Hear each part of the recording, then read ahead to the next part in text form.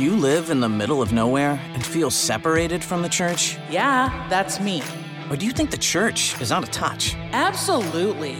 Then this podcast is for you.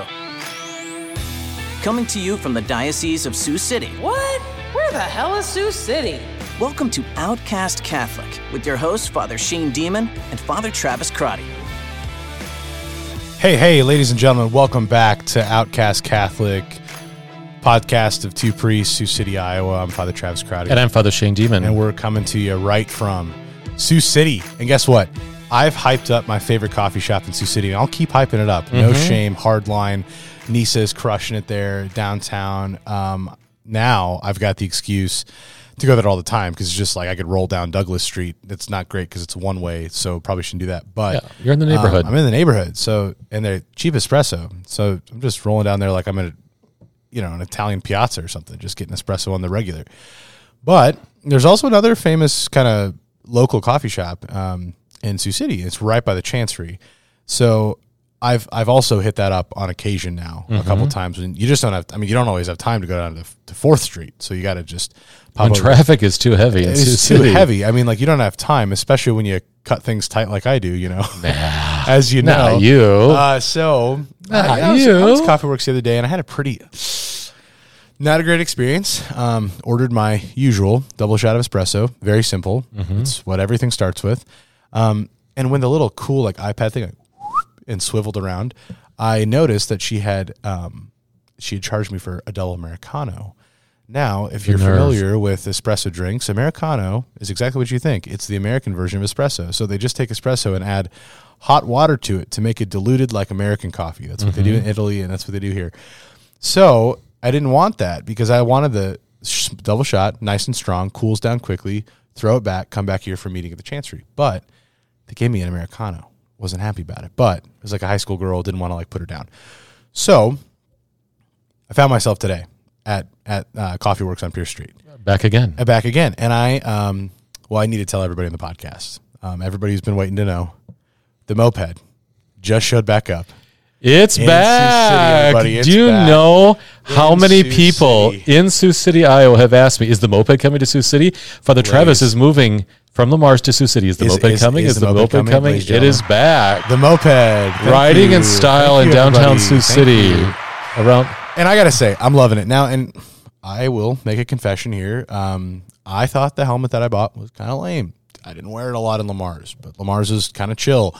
Realizing that traversing downtown Sioux City with 4 lanes of traffic on every street is kind of intense, and if I didn't wear a helmet, it'd be really stupid. So, got the helmet, looking kind of dumb, but I'm rocking the moped. But you're safe. I'm safe. So, I'm rocking the sunglasses, the $10 sunglasses from Walmart, the helmet on the moped with the clerics, pulled up the Coffee Works today, and bam, right in front of me, I see a car with a Bishop Heelan Catholic School football Crusaders sticker, and I'm like, oh, my people. Okay, and I don't know the families yet, so I'm looking forward to meet them. Well, there's these 2 high school girls. Whoa, excuse me. I'm sorry. Didn't mean to offend collegiate women. There were some young adult women, if you will, and they commented on my moped, and they actually said, "Nice moped," Well, I was. Was it a compliment or was it a pity? Nice. No, it was an excited, nice moped. Okay, good. Because I would learn in about 30 seconds that these 2 girls were recent graduates from Heelan, Avery Nelson. Right? Yes, okay, Avery good. Nelson. Got it right. I was calling her a different word. Co-valedictorian. I was calling her Ava today. Avery Nelson and Emma Hutchinson. Okay, very That's good. right. You got him. I got him. And they had a little dog. And this is exciting because we're bringing a lot of kind of outcast Catholic minutia together in this moment. Okay. Emma had a dog in her lap, a little kind of Shih Tzu yippy dog. And guess what? I already told you, but guess again, Father Shane, what name? And listeners, I want you to think right now. Remember very specific names of 2 dogs in our lives. What name was the dog in Emma's lap, Father Shane? Let's say Kahlua? It was Kahlua. So I got to tell them the story. And then this is not connected to this encounter, but it is connected. Very recently, I went to Deacon Paul Gangler and his wife Denise's house, and they just bought an Australian Shepherd puppy, and they named it Brandy. After my dog. So there it is. No. There it is. Brandy and Kahlua are back. They're back in our lives again. Wonderful. So big shout out to Avery and to Emma, but they kind of told us that they stopped kind of listening. But students at the University of Iowa, they're loving the Newman Center. Yeah, they're rocking Newman with Center. Father Jeff and with Focus. And if he listens, I don't know, but they know Colby Eyeshad, who's my boy, who's a Focus missionary at the University of Iowa. So great just connections with the moped in Sioux City. So I've already been able to see the fruit that's being born of evangelization, of Christian community, just because of a simple moped. The fruit of evangelization and Christian community, just because no one's ever seen in Iowa a priest rolling around in a moped before. Hey, so it turns heads. Is your computer crashing on us? No, What's going just on? Like it's freaking out. It's like. Do you need a charger? No, it's fully charged. The windows are just kind of. Stuff is just freaking out. Do you feed your MacBook espresso? No, it just drinks kombucha because it's kind of hipster because it's a Mac, Spicy. Okay, so I'm going to pull this up again. Of course, the one time I make notes for the podcast, I can't pull them up. Ladies and gentlemen, just stay with us momentarily. We'll be with you after this service announcement. Oh, we're back. Here we go. Now we're back. Okay, here's the deal. Father Shane, I'm sure you have heard this from people before. I've heard it from many people. It's been coming up, and it came up one in particular time where a few people were giving me reasons why they left the Catholic Church. And I love asking, right? We were talking about this recently in our podcast. Just dive in and get it on the table. I love asking about why. Why'd you leave? People are ready for that. They're ready to sort of just like, oh, hey, priest guy, like I'm gonna really let you hear it, like why I've left the church. And I'm just like, yeah, tell me. I'd love to hear. Well, in one of these conversations I had recently, somebody said, because the church has been corrupt from the beginning. Dun, dun, dun. So long. And in that particular conversation, corrupt. when I said, oh, okay, like, well, what do you think about the beginning?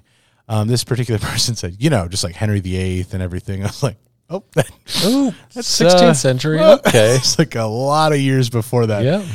So that was just really bringing up this idea about the excuse that is often can be legitimate, that you can point at corruption, brokenness, sin in the church, right? And corruption often kind of that conspiracy that's underneath it, like that, like kind of under the surface is all this stuff. People are corrupt because money, sex, power, all these different things, and that is kind of infiltrating the church. And because of that, why would I ever want to be part of this big institution called the Roman Catholic Church? If anything, I will just be a part of like this little kind of Christian community over here, evangelical church, non-denominational experience, or I'm just going to pray in my room with my Bible, listen to my Jesus music because I don't want to deal with that, right? But it's made me really think about, okay, what is the corruption that's present in the church, and has it been there since the beginning? What is the beginning of the church? So it's brought up a couple questions of ecclesiology and soteriology for me to kick around. But just with that first kind of line, what thoughts come to mind, Father Shane, that like the church has been corrupt from the beginning, or just the fact of corruption in the church? Well, first of all, let's break down a few terms. You just threw out ecclesiology and soteriology. Hey. So big words. That's ecclesiology means like the study of the church herself. Ecclesia. Very good. Those called out, those called forth. And soteriology, speaking about our end times, ultimate destiny, salvation itself. So if the church is ordered towards salvation, if the bride of Christ is going to be radiant in glory in heaven in the New Jerusalem, as the believing people of God, as the mystical body of Christ, sanctified by our Lord, if it's all destined for that, how can it be corrupt? See, and that's why I just wanted to kind of tee you up there, because I knew you needed a little, you shake off the rust, for the teaching, kind of stepping back into that world. If you're going to have a couple classes at Kendrick. So yeah, getting ready for roll the sleeves, start teaching, get out the chalk. Dust off the chalk. So Kendrick does still have chalkboards. No marker boards down there? There's a couple marker boards, but the chalkboards are still going strong. Yeah, they're going strong. Okay. Go ahead. Well, what thoughts come to mind? First of all, when it comes to people who say, well, the church has just always been corrupt, like from the beginning. Well, on one level, you can say, like, yeah, we're going to push back a little bit in terms of what the church is. But if you want to get scandalized by corrupt people, okay, well, look around your neighborhood, look around your home. You might even want to look inside your own heart. Because if you want to start throwing rocks and all these other people from the beginning who have been so corrupt. Well, you tell me how you have mastered perfection so far. Yes, we are a people that is in need of salvation. We need healing. We need restoration. We need to be integrated into our living relationship with the Lord, and no one's exempt from that. Yeah. So there is kind of a stain of corruption, of corrosion, if you will, on everybody. That's why we have a Redeemer. you know? And this is what you're saying is not a cop-out, right? This isn't just a cop-out for, it's like, come on, Father, we've just had 2 sex abuse scandals in the last 20 years, and you're telling me but everybody's corrupt. No, it's especially bad, right? That there's brokenness and sin present in the church. It's especially bad that there's corruption with money and power and prestige and all this stuff present in those ministers, those priests, those pastors, those bishops who are vicars of Christ in the world, right? All the way from the Pope down to parish priests and deacons. However, talk about the beginning. I mean, go back to Genesis 3, right? With the fall. I think all of us kind of know that story in some ways, right? We think of Adam and Eve and an apple, but we don't always understand what's actually happening there, right? But I was actually just talking to my dad, and he was sharing that he had to take a kind of a philosophy theology class when he was at Buena Vista University in Storm Lake, Iowa, back in the day. And he said the big kind of like proposal that that this philosopher offered to his class was, are we created? Are we born? Are we made evil? And then we have to try to be good? Or are we born good and then evil comes upon us? And I was like, do you want to know like a real response to that? Because like there's real theological like responses that's like a weird dilemma. You can kind of go in the middle of it. Sure. But I think what's clear in Genesis 3 is that God's got this plan for creation.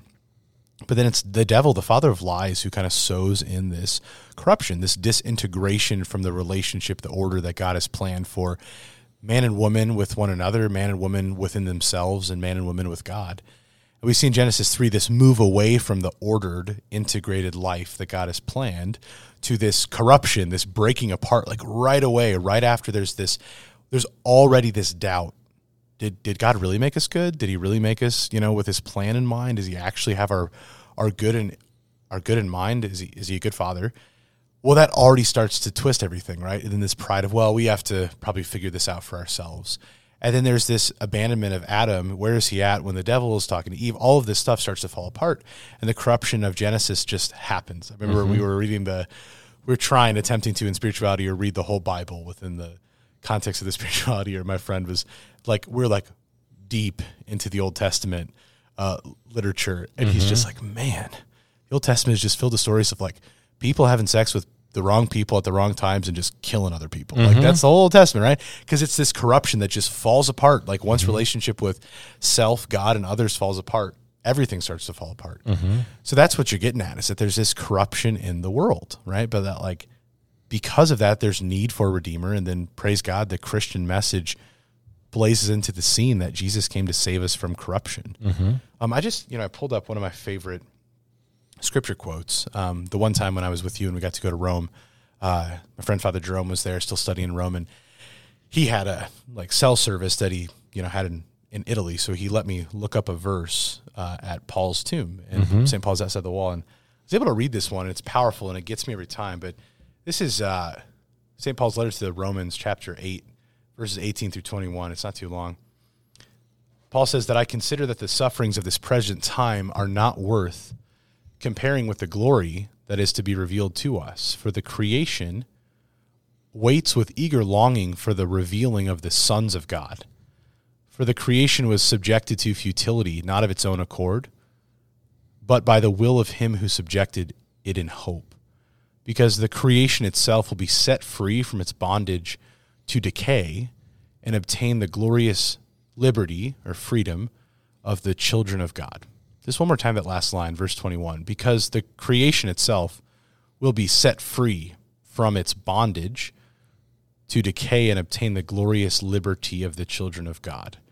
So there's this recognition from Paul that like there is this corruption in the world. There is brokenness. There is sin. But there's a possibility of being liberated and freed from the slavery to this corruption. Like the obvious slavery to sin, the slavery to the breakdown of our bodies as we get older, the slavery to death. And he points constantly back to Christ, right? It's Christ who lives in him. So then now, it's important to think of like, well, then when did the church start? You know? Well, that's the other thing that you have to remember when someone's throwing these, grenades at you saying, well, the church has always been corrupt since the beginning. Sound just like that. Yeah. Anyways, like I pointed out earlier that, yes, all of us are kind of stained by this reality of corruption, hence the need for a savior. But there's also a very ignorant understanding of what the church is in her glory as the bride of Christ. So if you want to launch grenades that the church has always been corrupt, well, how did she start? When the Holy Spirit came rushing upon like a driving wind in the upper room and filled the Blessed Mother and the other apostles with this surge of heavenly grace, by which those who were absolutely terrified for their lives of being condemned and crucified like Jesus could now go out publicly with this strength provided from heaven to preach in tongues, to speak in tongues, and to proclaim Christ risen from the grave. Not only that, with the physical manifestations of tongues of flame appearing above their heads. When all of this surge of heavenly aid just suddenly was unleashed upon those very first Christians, how can we say that she's always been corrupt? I mean, her very birth comes from the presence of the Holy Spirit brought forth from the wounded side of Christ, as sacramental, blood and water come rushing out of him. All of this, is a gift from God. The church is not some man-made sociological experiment to create this organization to try and do some good in the world. All of this comes from God himself. It is his bride, the church. It is his gift to the world. It is his calling of a people united as one to be redeemed in his blood. So to launch these grenades really doesn't understand at all what the gift of the church is from God himself. Yeah, and I had mentioned before that word ecclesia, and you kind of said a calling out of, right? So this chosen race, this chosen priesthood, a people called to be his own. I love the fulfillment that the church realizes in the type, right, or the foreshadowing of the people of Israel, right? That's the fledgling seed of the church that we experience now, the mystical body of Christ, is that God called and chose this particular people, called them out of this world of sin and corruption, and constantly through the Old Testament was calling them out of the world. Like, stop marrying with these other tribes because it's going to lead you into this like paganism that's going to pull you away from me and pull you back into the corruption that not just of worshiping other gods, but all of the morality that kind of associates with it, right? That's going to go as far as child sacrifice, going to go as far as all the sexual sin. God always calling his children out of the world, right? Forming them as his own, and then sending them back out to like redeem the world, right? To be a blessing for the sake of the world. And that happens then in a fulfillment in the church, right? The church, this ecclesia, this called out, these people are being called out of the world, out of fear of the upper room, out of this timidity, through the power of the Holy Spirit, being healed of their woundedness of sin, right? Peter on the shore of the Sea of Galilee, right? Being called out of his fear and shame and sin, and then being sent back into the world to bring about this redemption. That's exactly what Paul's talking about. Like there's this freedom of the children of God because you're called out, you're invited by Jesus. He takes you by the hand out of corruption while you're still recognizing, I'm trudging through this world in the midst of corruption. Right? As the popular 70s song goes, we are pilgrims on a journey, right? But we're being called out constantly, called into deeper relationship with God, sent back out into the world. I think that's beautifully stated because I think that's a great way to overcome the hurdle of scandal from other sinners in the world. For those who just feel stuck in the mud that the church is just so full of corruption because of her sinful members, I can't see myself joining that. Or if someone has joined the church, but they just feel like they're going through the motions, like, this is my social club. I know it's important to pray. I know it's important to try and get to heaven. I'll pay my dues when the collection basket comes around, and that keeps me in the club. Yeah. If that's kind of your understanding on a very earthly, horizontal plane of what the church is, the vision that you just offered, Father, in terms of being called out into divine intimacy, into something much greater than what this world provides, is a pathway, is an avenue that the church offers, especially through her sacramental life. And if that's not understood, we really want to just invite our listeners to kind of see that broader and higher vision, while also acknowledging as clerics of the church that we need to consistently keep apologizing for the sin and the scandal that the shepherds, but all the members of the church have caused to others, deep and horrific scandals that have traumatized and caused pain for so many. But nevertheless, the mission of the church to call us forth to something much higher still remains. Yeah.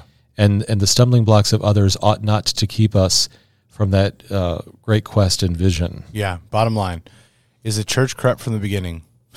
Yes, insofar as humanity is still struggling with the effects of sin, right? The wages of sin are death, corruption, decay.